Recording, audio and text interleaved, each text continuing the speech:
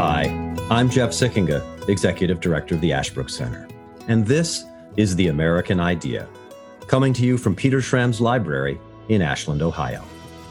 In this podcast, we explore America's crisis in civic education. Too many people today don't understand the history and principles that make us Americans. So we're here to explore America's history and principles and what they mean for today, what we can learn from them, and how we can restore them to their rightful place in our hearts and minds. We think it's the most important thing we can do as Americans to keep our experiment in self-government alive. So thank you for joining us in this important conversation. You can learn more about Ashbrook and the work we're doing with students, teachers, and citizens at ashbrook.org. I want to welcome everybody to this episode of The American Idea. Today, we're going to be talking about really one of the most important documents in American history, a signal event in the trajectory and course of our country and the realization really of our founding principles, Lincoln's Emancipation Proclamation. But I think what we're going to find today is the magnitude and grandeur of the idea of emancipation in contrast with the actual text of the document itself and the interesting way in which that emancipation is proclamated on January 1st, 1863. To join us for that conversation is an old friend of myself and of the Ashbrook Center, a person who's been involved with the center for many years in teacher programs, in student programs, and as a scholar. Your friend, my friend, a great expert on Abraham Lincoln, Dr. Jason Stevens. Jason, thanks for joining us. Thank you so much for having me back. Lincoln's Emancipation Proclamation. If Lincoln is known for anything, he's known for the Gettysburg Address, and he's known for freeing the slaves, as it's said. In fact, I think of Martin Luther King Jr.'s "I Have a Dream" speech, and it's spoken, as you know, from the steps of the Lincoln Memorial in 1963. But he says 50 years ago, a great American, and then he talks about, of course, Lincoln's speech. And he calls him, or refers to him, as many did at the time, as the great emancipator. So Lincoln is so well known for the Emancipation Proclamation, but I suspect that probably not many of our listeners, certainly not many Americans, maybe a few more of our listeners, have actually read it. So I want to take a few moments today with you, if you don't mind, to just walk through the Emancipation Proclamation and remember its ideas, remember its arguments, and maybe think about the ways in which it shows us Lincoln the statesman, and not just Lincoln the president or Lincoln the orator. Can we start with this? The Emancipation Proclamation, the historical context of it. To me, it's noteworthy. It's January 1st, 1863, the first day of a new year. Why is it January 1st, and what's been happening in the Civil War up until that point till we get to January 1st, 1863? Yeah. First of all, I agree with everything you just said there, Jeff, about the importance of the Emancipation Proclamation, and especially how it particularly demonstrates Lincoln's prudence, his statesmanship. I've been on the American Idea podcast before, and you and I have had a conversation on here about the Gettysburg Address. And there, I think you and I talked about the Gettysburg Address as an example of Lincoln the poet, right? The Gettysburg Address, second inaugural, the two speeches etched in stone at Lincoln's Memorial in Washington, D.C. Those are great examples of Lincoln the poet. The Emancipation Proclamation is an example of Lincoln the lawyer, or even better, Lincoln the prudent statesman. And in fact, a lot of students I have found will mistake the Emancipation Proclamation as one of those speeches of Lincoln's that's permanently etched in stone at his memorial in D.C. because they give it this great importance. The Emancipation Proclamation, it's so important, it must be there, engraved in stone at his memorial, but it's not. It's conspicuously missing. It's the Gettysburg Address and the second inaugural that are there, not the Emancipation Proclamation. Maybe we can get into later why why that might be the case. And I also think that, right, if you were to ask the average student about the Emancipation Proclamation, right, first of all, I hope they've heard of the Emancipation Proclamation. Right, in this day and age, that's not exactly a guarantee. There's no guarantee. And even if they have heard of the Emancipation Proclamation, right, they may be tempted to think that, oh, well, it didn't really do anything significant. It didn't really free any of the slaves, or even worse, oh, it was, right, an unconstitutional act, right, by Lincoln. It was not justified legally or constitutionally. It demonstrated that Lincoln was somehow a tyrant in this regard. It's really sort of, scary what you will hear regarding, right, popular opinion on the Emancipation Proclamation. So maybe we could try to correct some of that. So that's really important. So there's a kind of myth busting right here, which is, on the one hand, people say, oh, the Emancipation Proclamation, it freed all the slaves. On the other hand, other people argue the Emancipation Proclamation didn't do anything important, and it was even wrong or unconstitutional. But take us back to the last days of 1862. We're in the middle of the Civil War. Lincoln is contemplating emancipation in some form. What's happening in the Civil War then, and what is Lincoln thinking about? Yeah, great question. So I'm not really big on dates or setting a timeline, but here, when you're contemplating the Emancipation Proclamation, a timeline of significant events is really, really important, I think, for putting the proclamation into historical context. So, right, as most of your listeners probably know, Lincoln, way back in March of 1861, when he delivers the first inaugural address, he repeats his policy in regards to slavery, that he has no power and no inclination, no authority, no inclination to touch slavery in the states where it currently exists. He's only determined to keep it out of the territories. But over the next 2 years or so, during the progress of Civil War, Lincoln begins to change his mind in regards to emancipation, not in regard to his lifelong belief that slavery was morally wrong. He always hated slavery. He was always anti-slavery. If slavery is not wrong, nothing is wrong, Lincoln famously said. But the war begins to change his mind about whether or not he has the constitutional authority to touch slavery in the states currently in rebellion. Given the progress of the war. By summer of 1862, July 12th, he made an appeal to the border states for compensated emancipation, which failed. This was one of many efforts of Lincoln's to try to achieve emancipation, not through decree, but through persuasion, right? Trying to persuade the border states. And when you say border states, remind our listeners who that would be in 1862. Yeah, the border states are those with slavery but have not joined the Confederacy. So Missouri, Maryland, Delaware, and Kentucky. Kentucky. Thank you. Yeah, Kentucky. Yeah, I hope to have God on our side, but I must have Kentucky, Lincoln said. So he fails to persuade the border states to voluntarily give up slavery. And the very next day, on July 13th, he meets with Secretary of State Seward and Secretary of the Navy Gideon Welles. They're actually on their way to the funeral of the infant son of Secretary of War Edwin Stanton. And these three, Lincoln, Seward, and Welles, have sort of an off-the-record conversation where Lincoln revealed that after much thought, he had come to the conclusion that emancipation was, quote, a military necessity, absolutely essential to the salvation of the Union.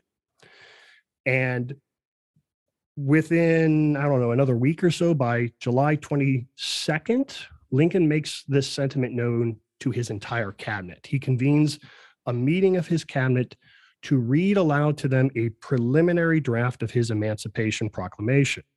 And Lincoln is consulting with his cabinet here in July 22nd, 1862, not to get their advice on whether or not to issue the thing. Lincoln had already made up his mind. This was a done deal. He simply consulted with his cabinet to say, make suggestions as far as, right, the wording and the language and how we go about this. But the end goal of emancipation, that is already set in Lincoln's mind. And every member of his cabinet endorsed the resolution, right, to varying degrees.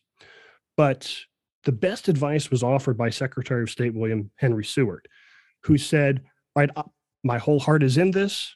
We're with you, Mr. President, but you need to wait for a victory on the battlefield before issuing your proclamation. Because if you issue it now, right, in the summer of 1862, where things are going so badly for the Union, you issue it now, it will seem like the last gasp of a dying power.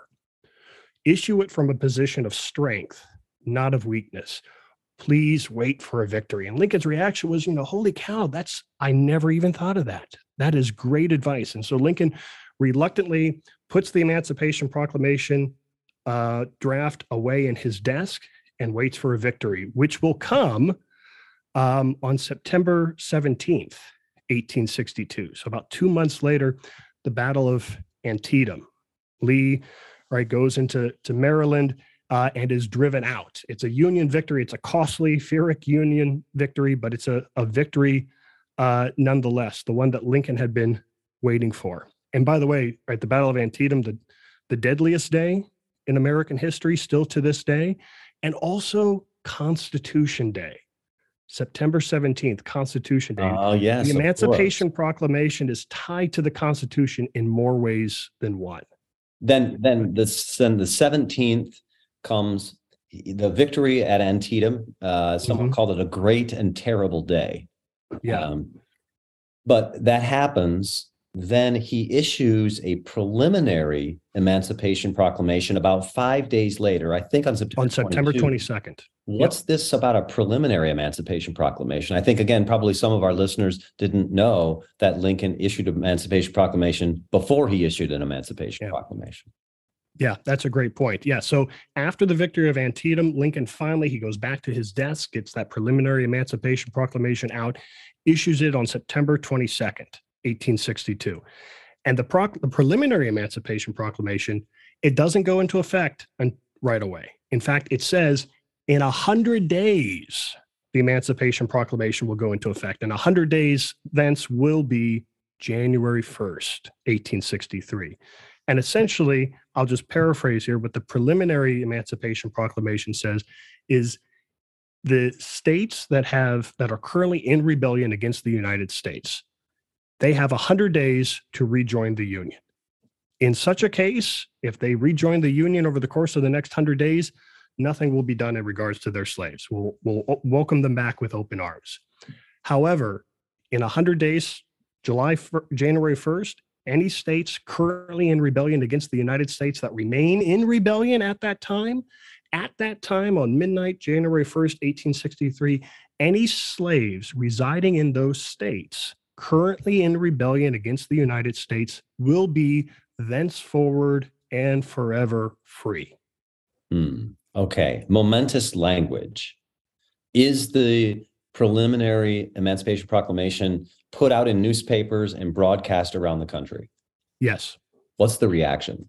Yeah, there are different reactions in different parts of the country, right? So in the North, among abolitionist circles, there is jubilation, there is celebration, right? All of their life's work has been about this moment. Even though for many of the abolitionists, the Emancipation Proclamation came too late or later than they would have preferred. So if you ask a guy like Charles Sumner, Massachusetts senator, prominent abolitionist, he was in favor of Lincoln freeing all the slaves the moment the first shells hit Fort Sumter back in April of 1861.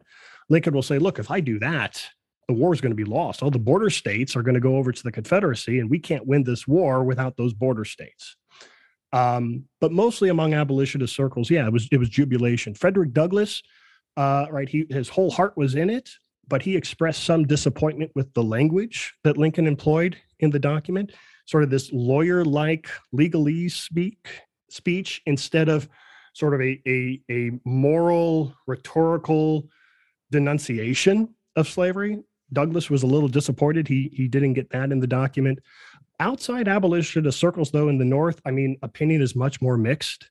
There is great racial prejudice in many places, not just in the South, but in the North as well, right? And as a result, There were those in the North who denounced the Emancipation Proclamation, right, as a decree from a tyrant. They worried that it would lead it would lead to race wars. They were worried that it would lead to the mass abandonment of the army, that soldiers would en masse throw down their weapons, refusing to fight a war that they thought was for the preservation of the Union, now transformed into a war for abolition.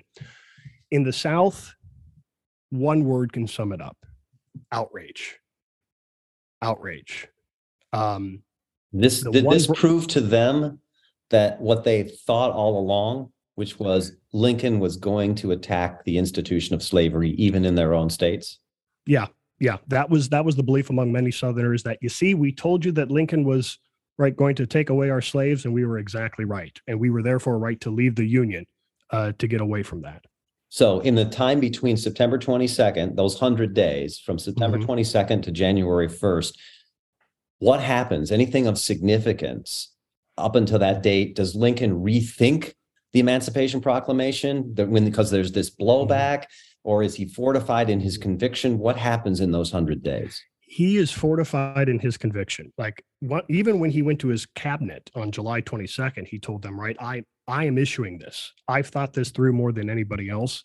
This is happening. I just need your advice as far as the logistics are concerned. After it's issued on September 22nd, Lincoln said, I would rather die than take it back.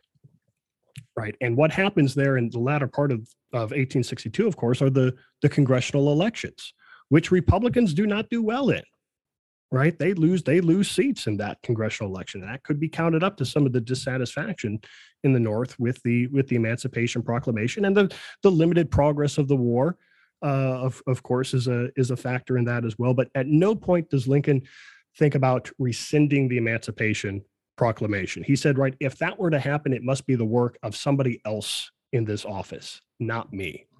So he's issued this Emancipation Proclamation telling the slave states, they have essentially 100 days to come back into the Union. Of course, none of them do. Let me read then, because January 1st arrives. The situation hasn't really changed, as you say. The political situation remains the same. The military situation, the Union does have the victory at Antietam. You called it a Pyrrhic victory because of the terrible losses. And I suppose there are some other advances by the Union, especially in the West in those days, but still the military situation is not fundamentally changed by the time you get to January 1st. But nevertheless, Lincoln does go forward with the proclamation. And for our listeners, let me just read a little bit of this first paragraph and get your thoughts on it, because it's striking to me, the language. He talks about, whereas in the year of our Lord, 1862, a proclamation was issued by the President of the United States, referring to his earlier Emancipation Proclamation, containing, among the other things, the following, to wit: that on the first day of January, in the year of our Lord, 1863, all persons held within any state or designated part of a state, the people whereof then shall be in rebellion against the United States, shall be then thenceforward and forever free. And the executive government of the United States, including the military and naval authority thereof, will recognize and maintain the freedom of such persons, and will do no act or acts to repress such persons or any of them in any efforts they may make for their actual freedom. And then he goes on in this January 1st proclamation to say, now therefore I, Abraham Lincoln, President of the United States, by virtue of the power in me vested as Commander-in-Chief of the Army and Navy of the United States in time of actual armed rebellion against the authority and government of the United States, and as a fit and necessary war measure for suppressing said rebellion, then he does issue the proclamation. Explain to us why Lincoln, you called it Lincoln the lawyer.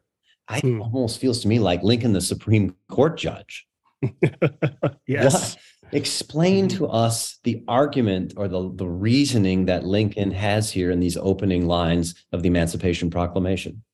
Yeah, one of Lincoln's harshest critics in the 20th century, Richard Hofstadter, famously wrote in 1948 that the Emancipation Proclamation has, quote, all the moral grandeur of a bill of lading, end quote. And a bill of lading is like a laundry list of supplies that a ship would carry, right? In other words, this is not the Gettysburg Address. It This is sure not doesn't sound like the it. second inaugural. Right. Well, why is that? I think the main reason is that, well, first of all, this is a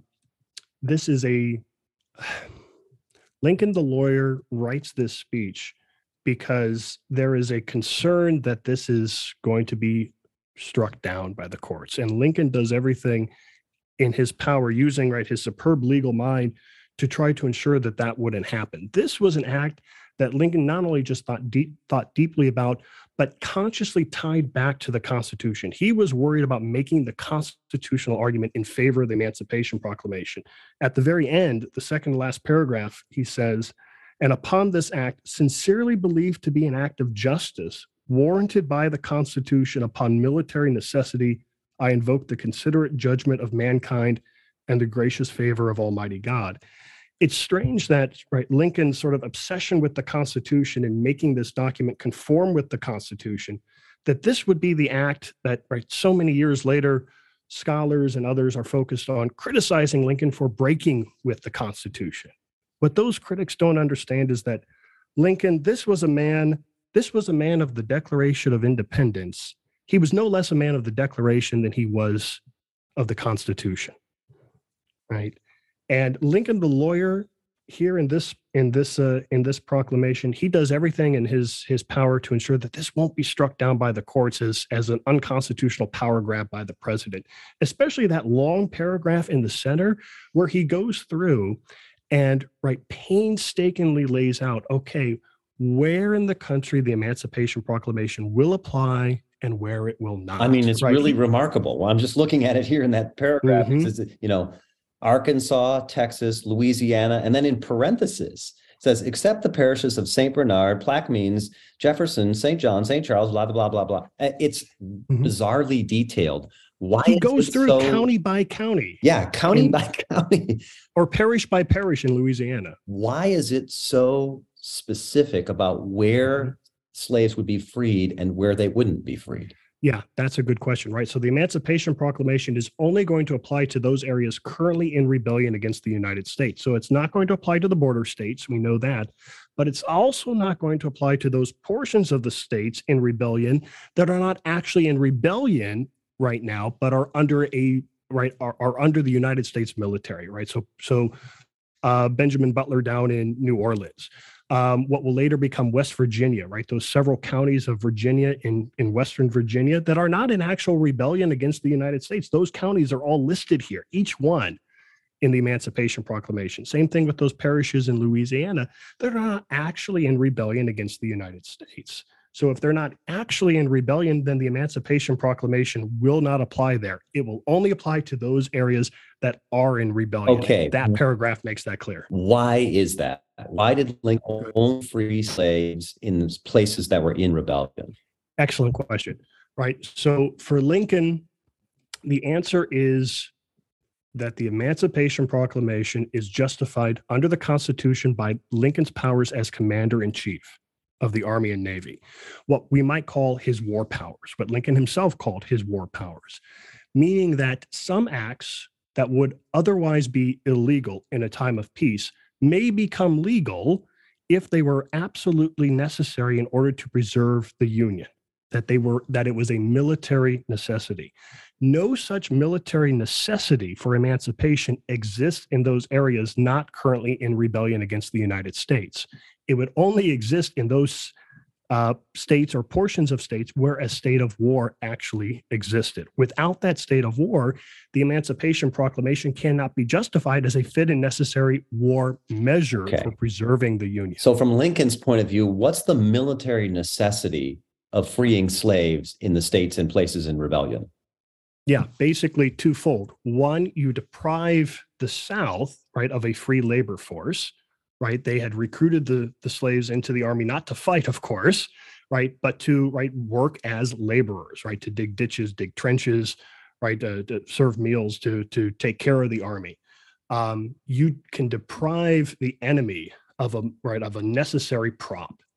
Second, those slaves, once emancipated, right, flee north, and we can begin arming former slaves and freed blacks and having them join the Union Army. In fact, by the end of the war, more than 200,000 freed American blacks joined the ranks of the Union Army. Before we continue with our discussion, I'd like to let you know about an outstanding set of programs that Ashbrook sponsors for high school students, the Ashbrook Academy. Do you know any students with an interest in American history, politics, economics, and literature? Do they enjoy being academically challenged and the thrill of engaging with different ideas and viewpoints? Hi, I'm Sabrina Maristella, Student Programs Coordinator here at the Ashbrook Center. The Ashbrook Academy is a series of summer courses for rising high school juniors and seniors. Held in person at Ashland University, the Academy immerses you in the American story like you've never been before. Since 2015, our approach has taken history out of textbooks and into students' lives with historical documents and conversations about those documents. If you are a rising high school junior or senior, or if you know someone who is, we invite you to learn more about our courses and apply today at ashbrookacademy.org. So that's why there's this paragraph toward the end of the Emancipation Proclamation where Lincoln says, "And I further declare and make known that such persons of suitable condition," meaning slaves who have escaped, right, will be received into the armed service of the United States to garrison forts, positions, stations, and other places, and to man vessels of all sorts in said service. So there's Lincoln, the commander-in-chief of the army, saying, if African Americans make it to you in the army, you must receive them and put them to work for the army. If they make it to you in the Navy, you must put them to work in the Navy. So we're going to supply our armed forces with these folks. Yeah. Okay. So it's taking away military assets, so to speak, from the Confederate States armies, and it's taking away and it's adding military personnel to the United States Army and Navy. Yes. And he's saying, as commander-in-chief, I have the power to do that. Yes, exactly. Right, because he is charged with saving the Union. That was his oath of office that he took to preserve the Constitution of the United States, to preserve, protect, and defend the Constitution. And he says, in my judgment, this act now at this time is absolutely necessary to fulfill that oath to save this government. But what's really interesting to me is in the proclamation, he says they are free and henceforth and forever free. Yes. So he's not saying, well, okay, they're free while it's necessary for the war, but then maybe when the war is over, or if peace comes, or if there's some kind of treaty, then they have to go back to being enslaved. He's like, nope, they're free forever now. Yes, the promise being made must be kept, Lincoln said. And that also raises the specter of the 13th Amendment, right? So if the Emancipation Proclamation, right, is made on the justification that it's a war measure, what then happens after the war ends? That's why you need the 13th Amendment to complete the story of the Emancipation Proclamation, which I hope we can talk about here later on.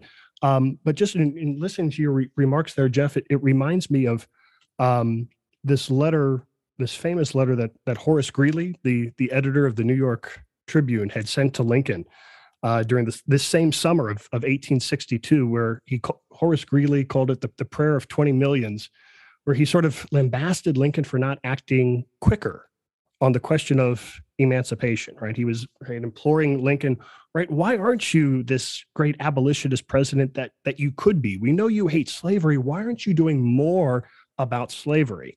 And this is before the preliminary Emancipation Proclamation is issued. It's before anybody knows Lincoln's even thinking about emancipation other than those in his cabinet. And Lincoln, in his response, says something so interesting. He says, right, I will save the Union. I'll save it the quickest way I know how. If I could save the Union by freeing none of the slaves, I would do that. If I could save the Union by freeing all of the slaves, I would also do that.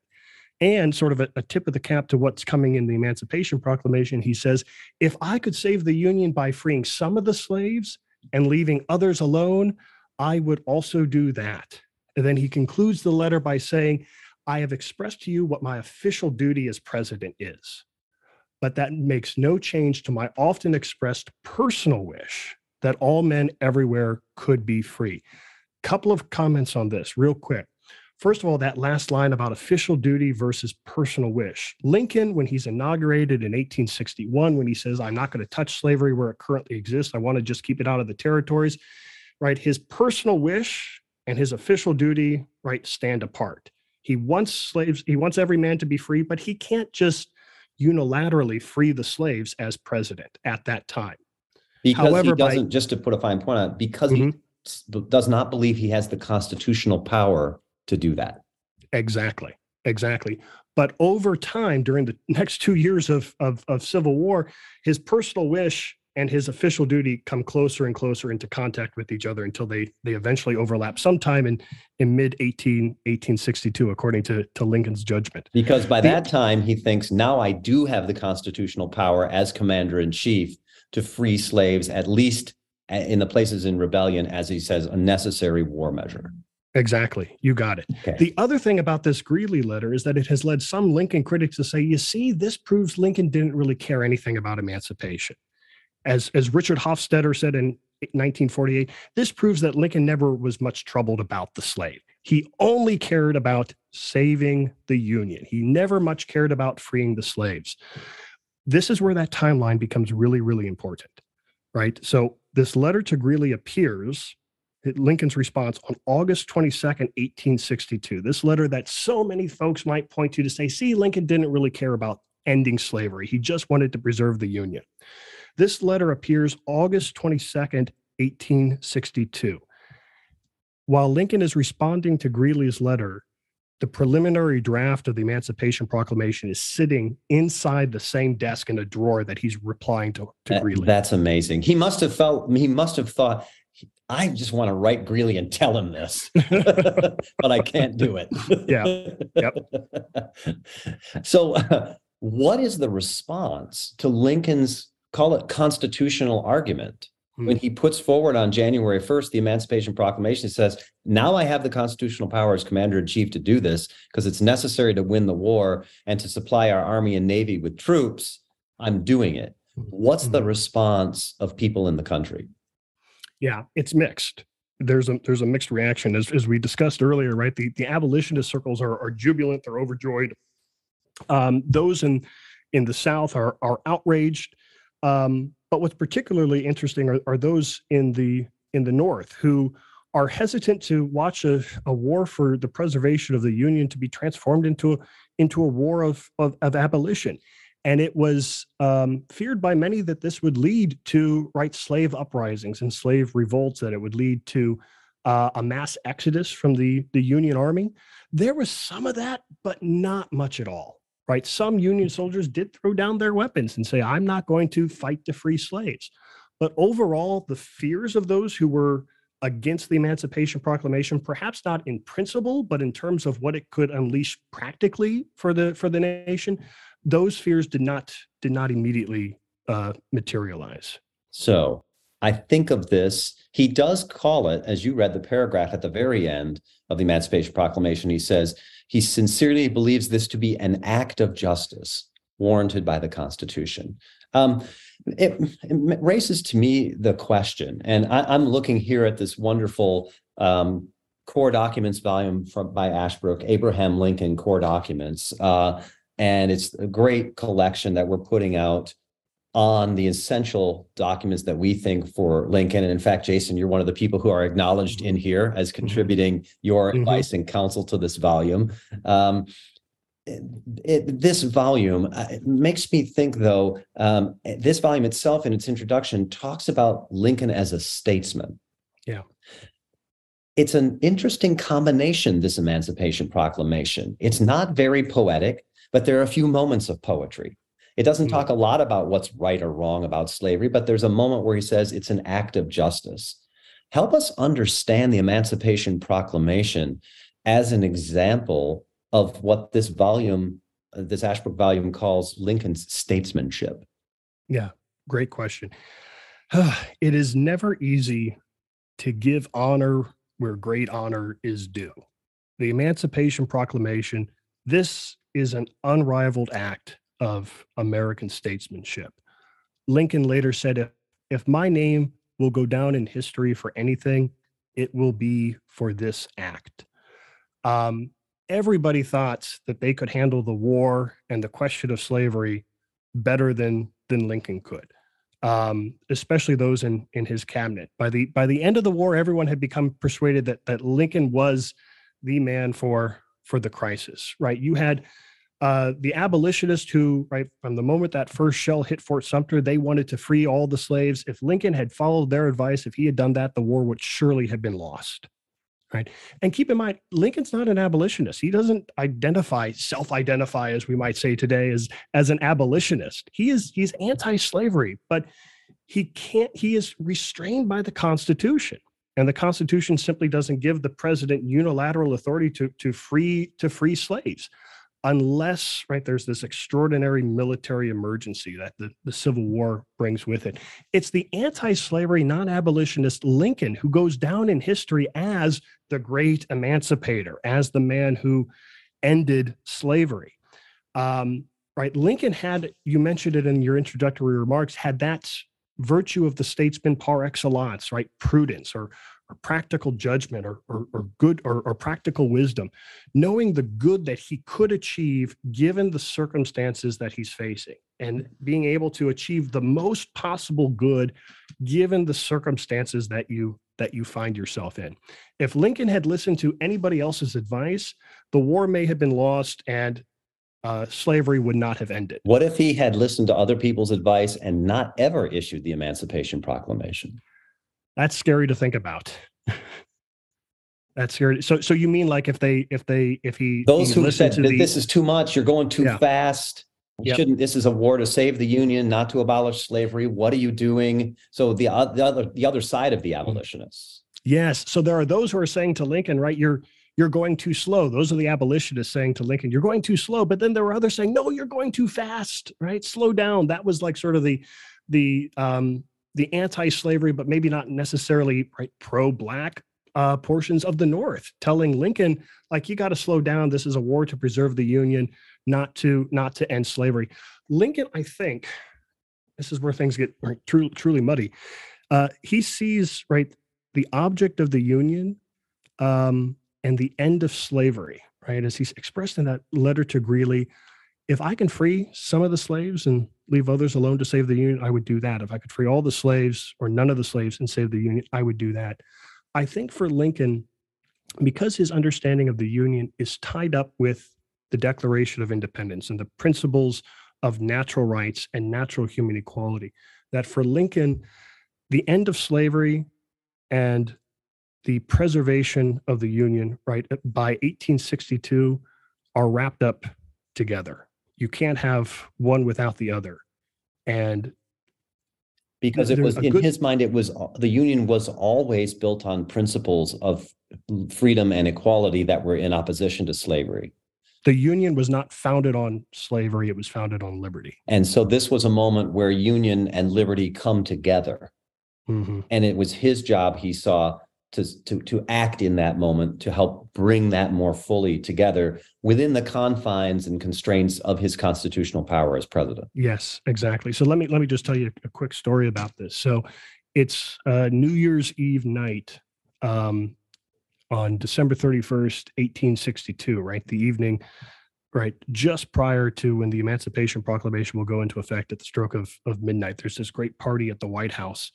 A lot of folks are out there congratulating Lincoln, basically, and Lincoln ends up shaking thousands and thousands of hands right throughout the course of the day and the evening. Right around midnight, he leaves and he goes upstairs to his office, finally now to set his signature to the Emancipation Proclamation. And something that was unique here, Lincoln actually signed his whole name on the Emancipation Proclamation, which was not his custom. Usually he just signed A. Lincoln. But for the truly special documents like the Emancipation Proclamation and the 13th Amendment, he signs his whole name. But he found that when he went to sign his signature, his hand, because he had been shaking hands with so many people, his hand was like crippled. He literally could not hold his pen to sign his name to the document. And he said, right, this is not good. this is not good. If I try to sign my signature with this claw of a hand that I've got, it's going to look like I trembled. It's going to like look shaky and out of place. It's not going to look like my signature. And future historians will take a look at that, Lincoln said, and they'll say, you see, he hesitated. My whole heart is in this act, Lincoln said. And so what he did was, he put the pen in his right hand and he grabbed his right hand with his left hand and produced a flawless signature. Wow. Wow. So that everyone would understand for all time, as you said, that he was truly committed to this cause. Right. This statesmanship. It strikes me what you're saying is it's a combination of justice, as he says here in the Emancipation Proclamation. And justice means getting rid of slavery. It's courage, the courage to do it, right? To have the left hand grab the right hand and make it clear, that signature, and to persevere to do it. But also prudence, as you mentioned, right? That not just knowing the right thing to do and having the courage to do it, but knowing how to do it in the circumstances Lincoln faced. It doesn't end slavery, though. It ends slavery during the war in those places where, of course, the states and counties and places that were in rebellion. To finish it off, you mentioned Lincoln thought there had to be something else, the 13th Amendment. How does the 13th Amendment connect to the Emancipation Proclamation? Yeah, good. So first of all, those critics who may say that the Emancipation Proclamation actually didn't free any slaves, I think that misses the mark. It does free slaves, even though it only applies to those areas currently in rebellion against the United States. As the Union Army moves forward and starts to conquer those areas or reconquer those areas, those slaves in those places are freed. But the question then is, okay, the courts are going to make mincemeat of this thing after the war is over. If it's a war measure, what happens after the war ends? That's why you need the 13th Amendment. You also need the 13th Amendment because the Emancipation Proclamation doesn't free all 4 million slaves everywhere in the country. It doesn't apply in the border states, right? And it doesn't apply in other certain portions of the Confederacy that are not currently in rebellion against the United States, right? To make, right, to end slavery permanently, right? To stab it with the stake in the heart and set it permanently, you need the 13th Amendment. You have to have a constitutional amendment. And at that point, the constitutionality of the Emancipation Proclamation becomes a moot point. So when does Lincoln start working on the 13th Amendment? Oh, he started working on that back in 1864. The Senate passes it late in 1864. And the House of Representatives passes it on January 31st, 1865, and Lincoln signs it on February the 1st. Although Lincoln's signature isn't necessary on the 13th Amendment, he insisted on signing it, and he signed it. That's right. The Constitution doesn't say the president has to sign. It's not like a regular bill, right? That's right. Sign it. But he insisted on signing it. He insisted on signing it, signed his full name, and the amendment went out to the states for ratification. It will be ratified in December of 1865.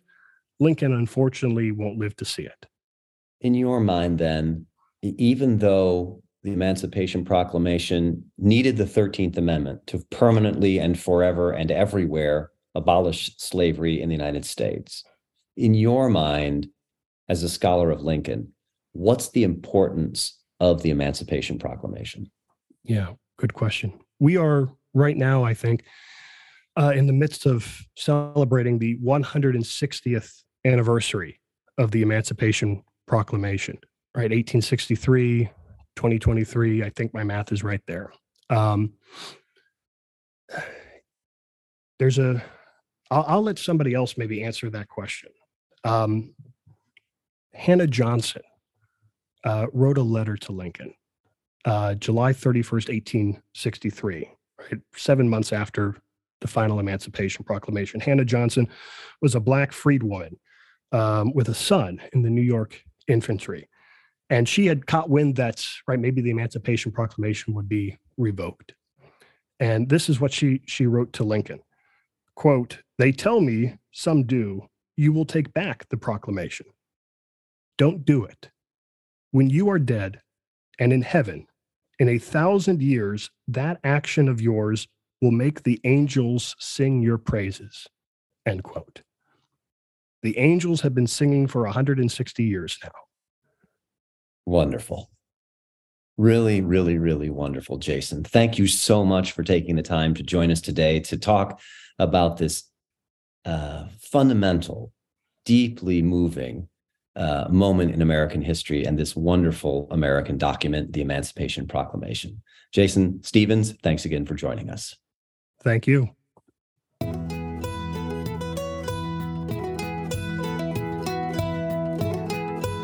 Thank you for listening to this episode of The American Idea. If you enjoyed this episode, remember to subscribe at Apple Podcast, Spotify, or wherever you get your podcasts, and leave a 5-star review. If you want to learn more or get involved in Ashbrook's vital work, visit our website, ashbrook.org.